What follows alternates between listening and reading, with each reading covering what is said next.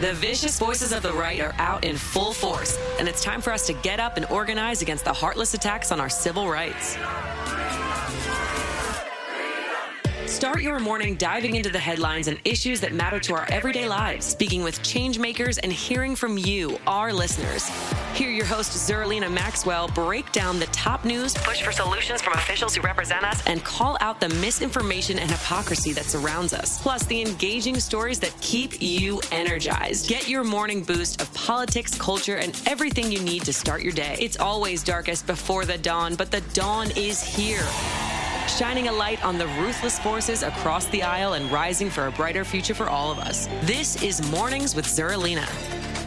Welcome to Mornings with Zerlina. I'm Zerlina Maxwell. Joining us today on the show for Pride Month is Jason Wu, the chair of Gap IPNY.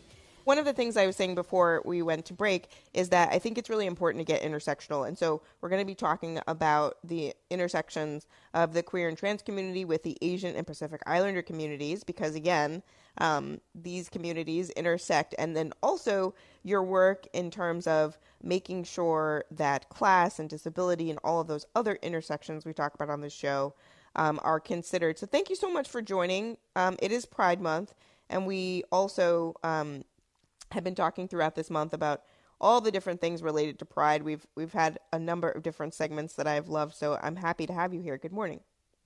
Good morning. Thanks for having me. So I wanted to start actually with joy, because Pride Month, I feel like in a lot of ways is about joy. And instead of starting with questions about hate crimes or discrimination, the queer and trans community that intersects with AAPI identity faces in this particular moment, we can get to that. But just as we are in Pride Month, we're almost at the end. What have been your sources of joy during Pride Month? I love that question. So, as we all know, Beyonce gave us a real gift this month. Yes! So Break My Soul has been giving me joy. I've been listening to it on repeat for the 700th time. So I think like so much of what gives me joy is through like art and culture. And also I think, dance music, it brings our communities together. It's time for us to let loose. Because I think you're right. I think sometimes there is a tendency to focus on the kind of trauma and horrific things that happen to marginalized communities. But at the same time, we're also here. We are trying to also just enjoy our lives and celebrate ourselves and our communities. It's so important to have that space to do that. I mean, I too have been finding joy in the new Beyonce song, which I've added to my playlist, which is at this point 100% K-pop. I like it's sort of gradually over the course of the pandemic. Like I would add a K-pop song, then another one, and then another one. And the whole playlist is now K-pop, and now Beyonce as well. And it's called Good Mood. And it's just all about trying to find that good mood, especially because we've been in this pandemic, and that's been I'm still working through that because we're still in it. But in terms of those sources of joy, I feel like sometimes they come from a song, sometimes they come from community itself, and also the events that we see during Pride Month, like parades and other events that just give people the space to let loose, are so important right now. What are some of the things that you are doing throughout the course of Pride Month to create that space for people to feel just a little bit of joy, a little bit of release in a time that's very difficult on like every front? Yeah. For Pride Month here in New York City, I think there's a lot of times a focus on the official, Heritage of Pride parade on June 26th, but there's a lot of official programming throughout the month, including Brooklyn Pride and Queens Pride. And there's also just community events that are going on all month. And so GAPIMNY we've had a presence at a number of these different events. We're also doing our own picnic, June 25th, which will be in Central Park. We're also having folks march in the Queer Liberation March, which is an alternative to the Heritage of Pride parade, where there's no corporations or cops.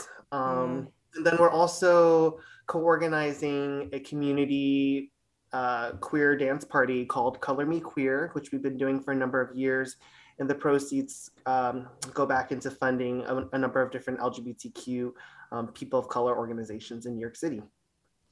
So you mentioned the alternative march, and I've actually last June I remember doing, I think Jonathan Capehart wrote a column about it, and I remember doing a segment about this debate about Pride Month, and not just the corporate sort of influence and takeover of Pride, the Pride Parade itself, but also law enforcement, and the debate over even members of the queer community that are in law enforcement, how they can attend and sort of have a relationship with the parade itself, and showing up and having a large law enforcement presence obviously is triggering and problematic in a lot of different ways. In terms of that ongoing conversation, 2020, that racial reckoning period, I feel like launched a lot of these conversations into the mainstream, but the queer and trans community, they've been having these conversations. Where do they stand now in terms of the corporatization of the parade itself, and the heavy presence of law enforcement, which again has a very complicated relationship with the community? And do you see that conversation moving to a place where there's a better understanding than there was before the racial reckoning in 2020? I think that, the movements that you're referencing have been building for a long time. And I think there is a growing awareness of some of these issues and also what some of the alternatives are. And so the Queer Liberation March is just one example of an alternative to kind of the mainstream Heritage of Pride March. But I think it also reflects some of the tension among our communities that do have different opinions, because we're not monolithic. That's true of communities of color. That's true of LGBTQ communities. I think it's important to acknowledge why, the corporate heavy cop presence Pride is a problem for the most vulnerable within our communities, because I think those are the ones who are often overlooked. We have folks in our communities who are undocumented. We have folks in our community who are sex workers. We have folks in our community who are targeted by police in a number of different ways or have been criminalized. And so it's not a safe space for those members of our community when there is a heavy police presence. Right. And I also think in terms of the piece around, rainbow capitalism or the corporatization of Pride, we have to remember what Pride is all about, right? It's about celebration, and there's a time for us to come together and party, but it's also about resisting state violence. That's what Stonewall is about. And so we should never lose sight that is part of our history. That is also what's happening in our communities right now that struggle against criminalization and police violence, and that the most vulnerable within our communities are homeless, are people who are sex workers, who are undocumented, and experiencing a number of different issues under the oppression of the state. One of the things that's also become a topic of conversation in COVID is the rise and epidemic that was unfolding before our eyes of hate crimes committed against the AAPI community because of the rhetoric around COVID coming from the White House and conservative media spaces. And really, I think, unless you... I think that I have a deep empathy because I can relate to the idea of going outside and feeling unsafe because of what my body looks like, right? I can understand that principle, but I do think that there was such a unique aspect to AAPI hate crimes that we've seen throughout this pandemic, just in terms of the sheer terrorism of it.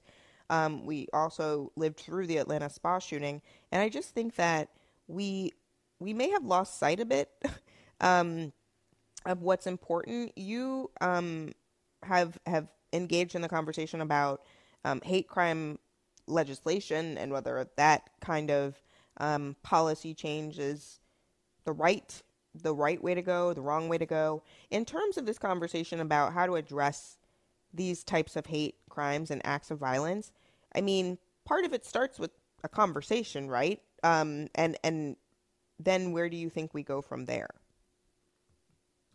Yeah, I really appreciate your framing of the question, because sometimes people get stuck at this place of, oh, I just need to better understand, or I don't know enough to weigh in. And we need to move beyond just rhetoric. We need action. And I think especially for people with power, elected officials, we always hear a lot of empty rhetoric, thoughts and prayers, especially after these shootings and other attacks. And we do want action. And I think that, you know, if we've learned anything over these past few years from Black Lives Matter, it's that what is the role of policing and prisons in our country? We spend billions of dollars criminalizing and incarcerating social problems, and that disproportionately impacts Black communities, poor communities, and it also impacts trans communities. And so we're not going to incarcerate our way out of bias, or anti-Asian attacks, or anti-LGBTQ attacks, or any other forms of what we call hate crimes. And if we understand that, then what are the things that we need to heal and build a kind of society where we can all be safe? And so I think we have to address the root causes of inequality in our society. And as Audre Lorde says, the very famous Black lesbian poet, you know, we don't have single issue struggles because we don't live single issue lives. Mm-hmm. And so we have to be able to address the intersectionality of our experience, which is rooted for many of our communities in an experience of inequality. And so we have to address housing, education, healthcare, all of these different things that makes our community safe. That's what we have to do. I mean, it's such an important part of this conversation, and I've talked on this show and also on my Peacock show to Chase Strangio from the ACLU throughout, you know, all of the waves of state legislation, anti-trans laws, you know, the Don't Say Gay bill, and one of the things that they pointed out frequently is that there's a limit to you know, our ability to fight everything in court. And I think that, you know, when you watch Eyes on the Prize or something like that, a documentary that talks about some of these social struggles and civil rights struggles of the past, one of the things you realize is that there is more than one person doing work. There's a lawyer doing something. There's an activist doing something. There are ordinary citizens cooking the meals for volunteers. Everybody's doing something. It's not just one thing that sort of gets you to the, you know, on the path towards liberation. It's all of these things happening all at once. One of the other questions I had for you is simply because I saw this on the website, and it's a conversation that I don't think that a lot of people, unless they sort of exist in intersectional feminist spaces, they may not have even realized that these conversations were happening. But I noticed on your site that you prefer the terms queer and trans as including many of the identities that fall under the LGBTQ plus umbrella. Can you talk about the definitions and why on the site that you note that and sort of highlight that? Because I think actually in explaining that helps a lot of people understand what these terms mean and how we apply them. Sure. First, I just want to say thank you for bringing Chase Strangio, their work into this conversation. I know they've also talked about kind of the limits of law reform and the need for material redistribution. And mm-hmm. I just want to underscore that our communities need resources, they need investment. And that's not theoretical, it's not abstract. Like there's dollars that can go into our communities, that can go into funding community organizations that create safety. So I want to underscore that. In terms of like the history of Gapimni, like we ended up, so the origin of the name is Asian Pacific Islander Men of New York. And a few years ago, we dropped the acronym, just the Queer and Trans Asian Pacific Islanders, because we wanted to reflect the diversity of gender identity and expression within our membership, that, you know, based on some of the terminology has been excluded, or not centered. And so that was a part of the shift. And then we also made a conscious effort to develop more trans justice and trans-centered programming, trans-led programming as an organization. And so we formed a trans justice committee. And so all of that to say, you know, there's all of these different communities and identities within the umbrella. But some of it is overlapping, but it's not all the same. And so we know that trans folks and people who are gender nonconforming often experience disproportionately the kind of violence and discrimination, and are marginalized within our movements and organizations. And so it was a conscious effort for us to address that. I think it's really helpful hearing that, because, you know, if you are sort of engaged in these conversations all the time, the nuance sometimes gets lost, and none of this is explained in the mainstream media ever. So I think it's helpful. One of the other questions I have is, you know, in this moment, I feel like, you know, there's a lot of bad, like I said. We're in COVID, and, you know, it's been a very difficult time. Communities of color have been disproportionately impacted by COVID-19. And, you know, in some instances, the consequence of that is permanent. But also, it's been a moment of more representation. You have, even, we were just talking about the Vice President, Kamala Harris, the first Black and AAPI Vice President and woman we've ever had in American history. I think there's more representation. I mean, I was just even saving Ms. Marvel on my queue of things to watch next, because I think that we're seeing representation in all facets of American society and culture right now. Do you feel like this is a moment in which more representation is happening, and, you know, the momentum is growing? Because I think that even just a few years ago, we didn't even see this much. Yeah, I think there is. And, you know, I think that representation is important. I think we need more of our stories to be told. I think storytelling is a part of social change work. I think sometimes among, especially the left, there's a frustration with representation, because sometimes the win seems to only be that, you know, we're at the table, but it doesn't necessarily matter whether we're doing the change work when we're at the table. And so, you know, there's a lot of politicians we can criticize who have taken on leadership roles in our city, in our country, who can be doing more, or who are actually actively doing harm to our communities. So there's that. But in terms of like the cultural representation, I think it is happening, and I was really excited to see the film Fire Island, starring Bill Kim Booster and Bowen Yang, and a really just all around amazing cast, including many actors who are queer and of color.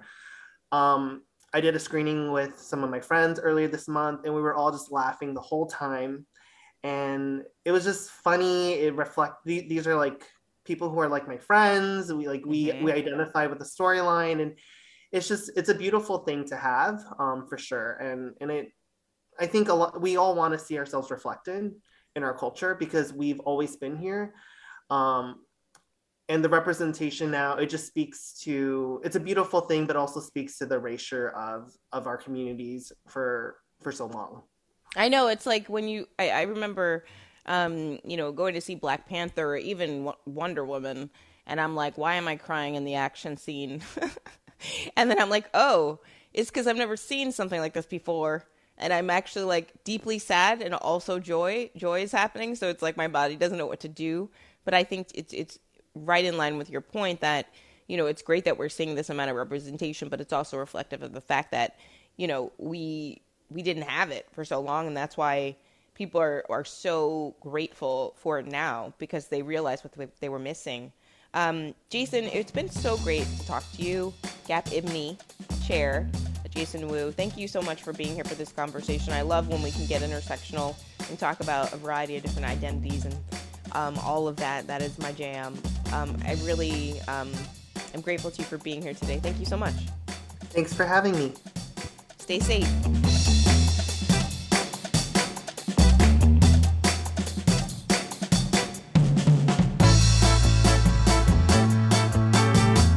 Thanks for listening to Mornings with Zerlina. Check in for new episodes every weekday.